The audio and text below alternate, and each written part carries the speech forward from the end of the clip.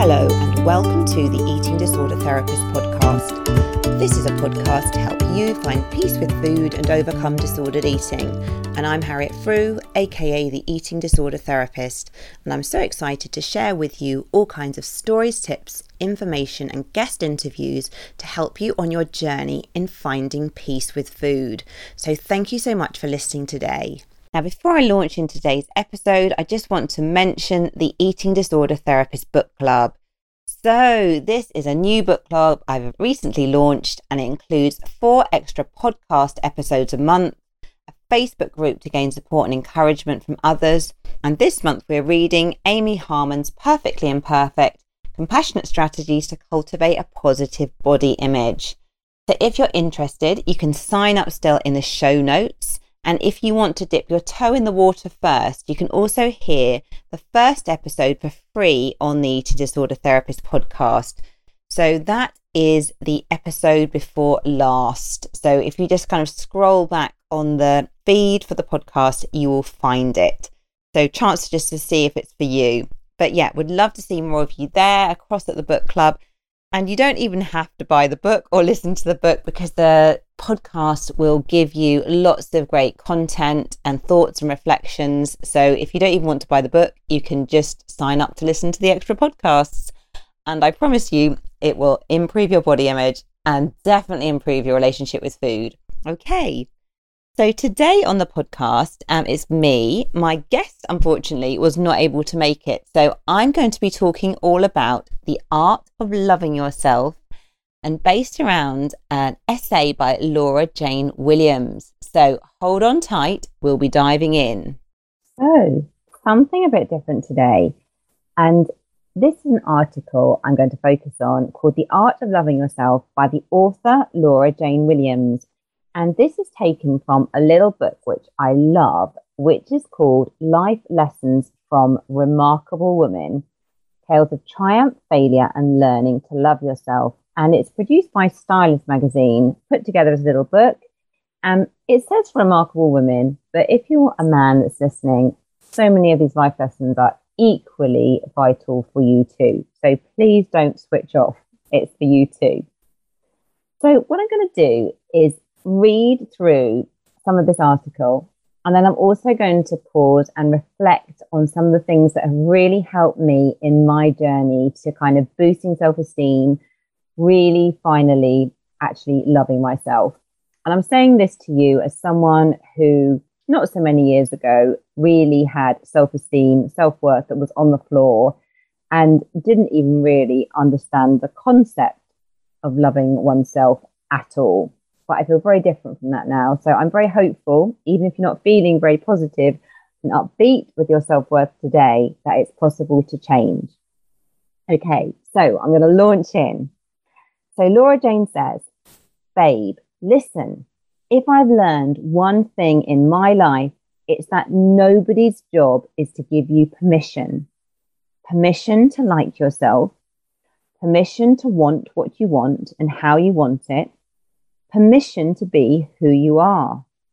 It's nobody's job to put you at ease or hold your hand or tell you over and over again, because you never believe it the first time, just how wonderful you are. Does that disappoint you? Does that make you feel afraid? Good, because feeling afraid and living boldly anyway on the terms you decide for yourself, that's how you'll learn what it is to be magic. And you, darling, are a supernatural force. Now, I don't know about you, but for me, for years, I was always looking for permission, for somebody to tell me, Harriet, you can do this job, you can follow this path, you can be in this relationship, you can make this choice. I was always looking for someone outside of myself to validate me, to make me feel that I was making the right decision, to make it okay.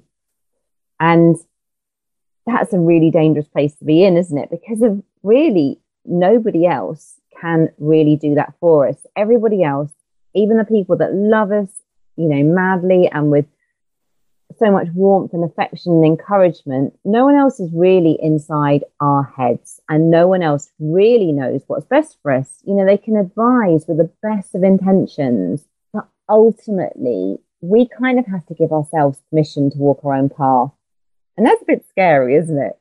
But bear with me with this, because of it's such an important step in terms of beginning to build self-worth.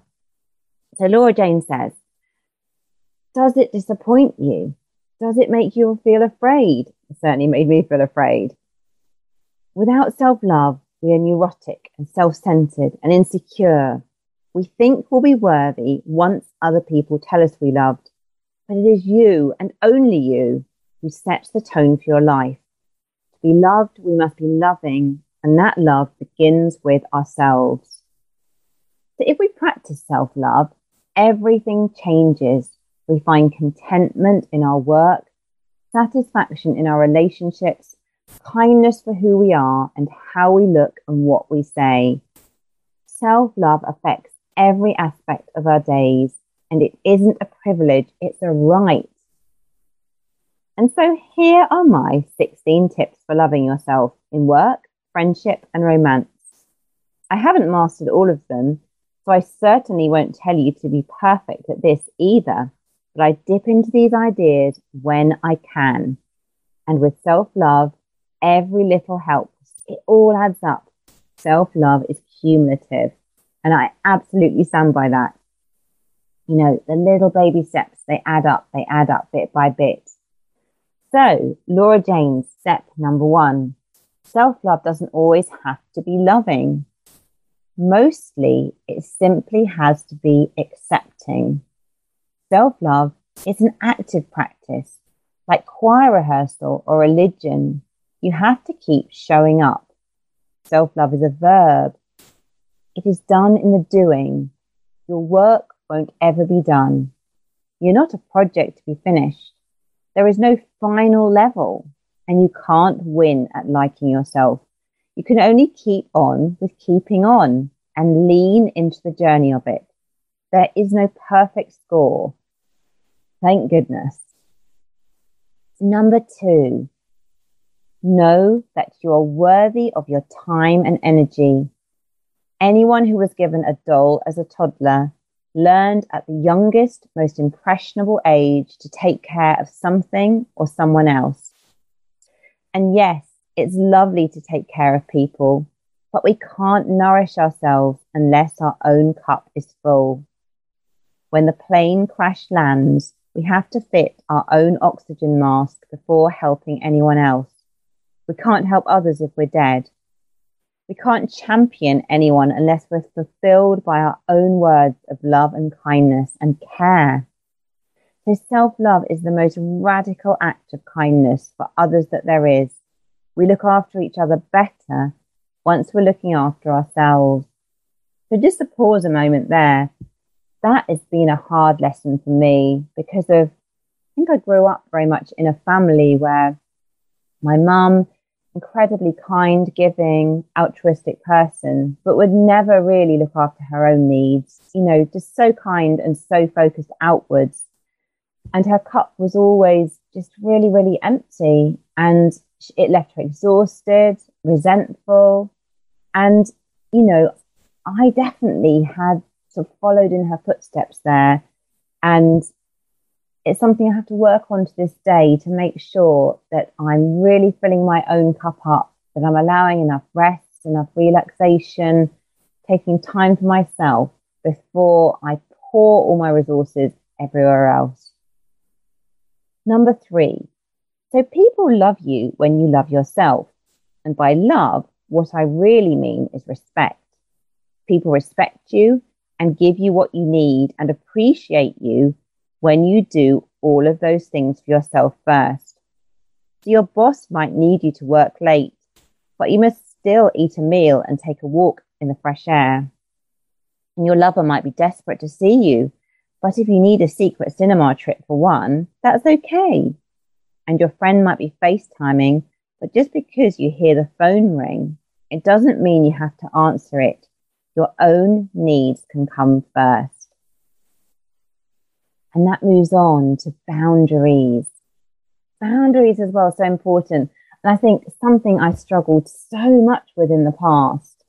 I think as well, if you don't have boundaries, it's almost like you have a house without a fence up around your garden. So there's no fence. People don't know where the line is, and they will unwittingly just trample all over the garden. So boundaries are so important. And Laura Jane says, deciding what works for you and what doesn't, and then saying it out loud. That's what boundaries is all about. Did you know that you don't have to keep your heart or mind wide open for anyone in muddy boots to trample on, all in the name of being giving, loving, and likable? And goodness me, this is one that I've had to work on very, very hard. I think I brought up, and my kind of natural temperament is to be very kind of pleasing and wanting to keep harmony. And before, sometimes I would just tolerate things that were completely unacceptable because I would feel so guilty for not pleasing others by not setting boundaries. And this caused me so much stress. So boundaries, boundaries, boundaries. Laura Jane says, having love for yourself means learning to tell folks, hey, that doesn't work for me. And you don't even have to justify why.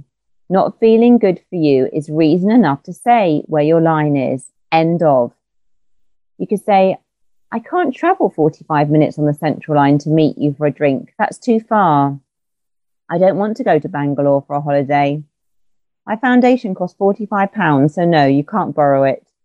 It's hard to set the rules, but others will know how to love you if you teach them how you love yourself. And that's because, number 5, you are the expert on you. So don't let other people tell you who you are.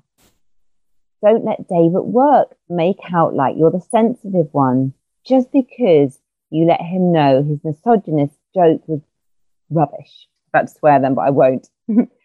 Or your father continue the faulty narrative that you're the selfish one of his kids because you work 75 hours a week and so you don't visit weekly like your sister. You're not socially awkward because your boss said so after that work party. You get to say who you are. You get to decide that you're empowered or daring or funny or brave or witty or sexual. Nobody knows you better than you know yourself. Trust that. Trust yourself. It's the most radical act of self-love there is to be exactly who you are and proudly.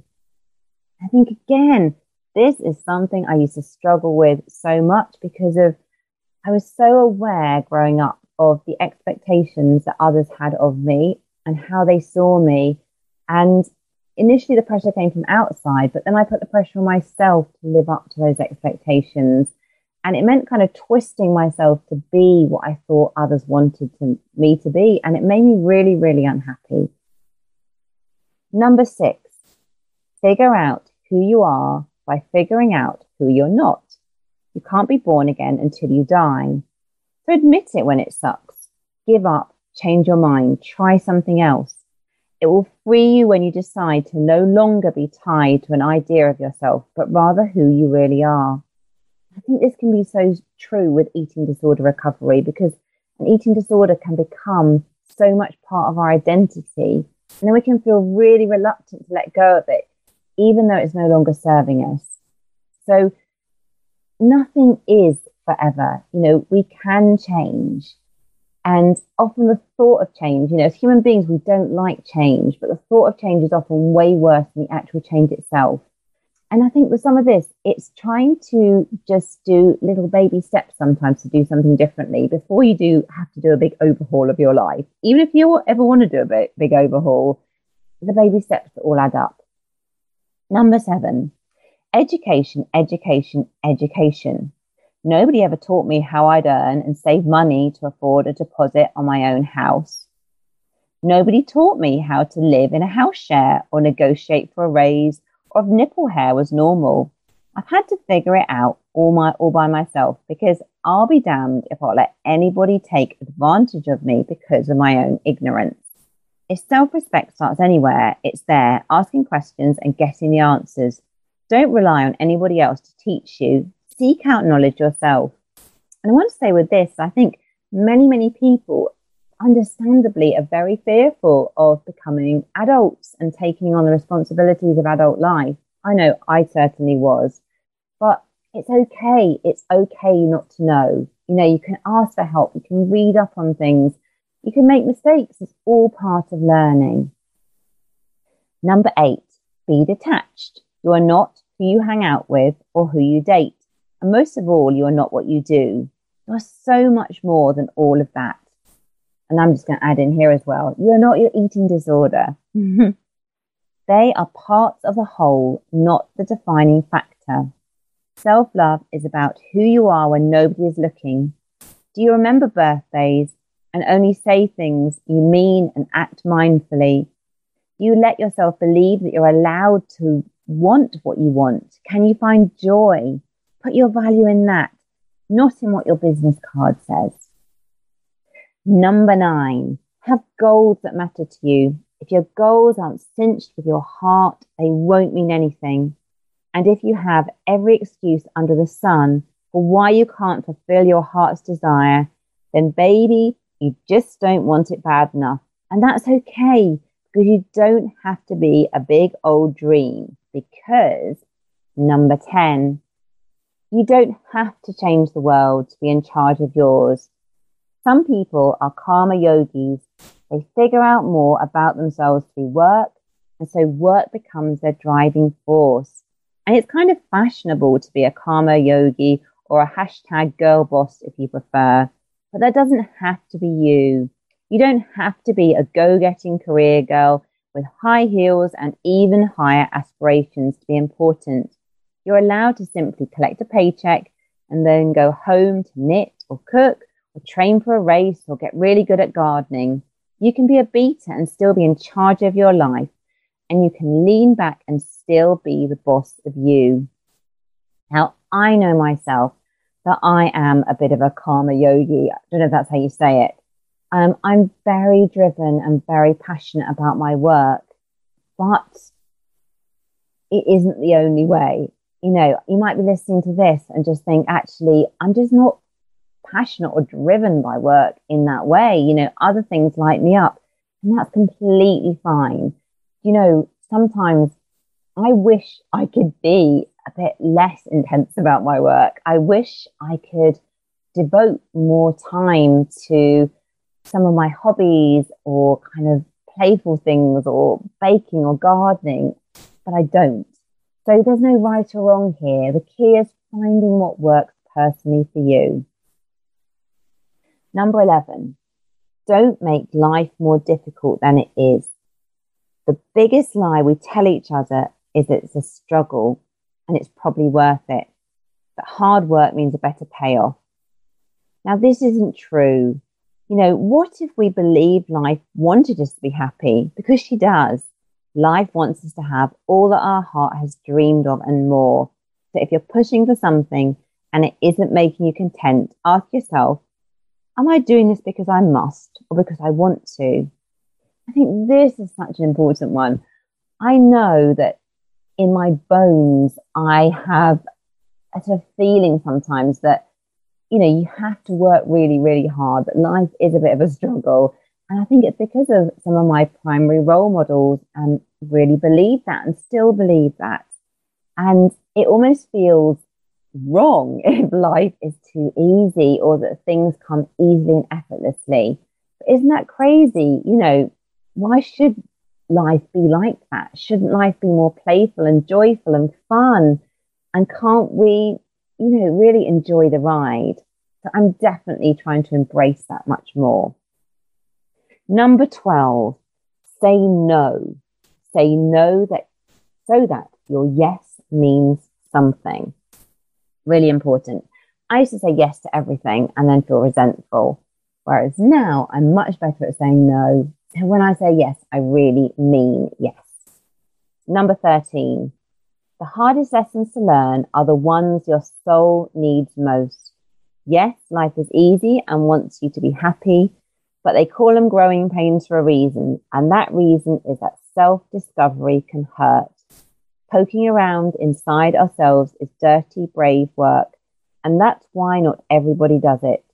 If something inside stings when you shine a light on it, it might be a sign that there's room for development there.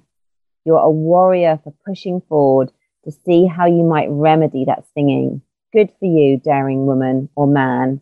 Good for you for not being so afraid of yourself that you'd rather not try at all. And I think just to say with this is we all have our shadow side. We all have our vulnerabilities and things we struggle with.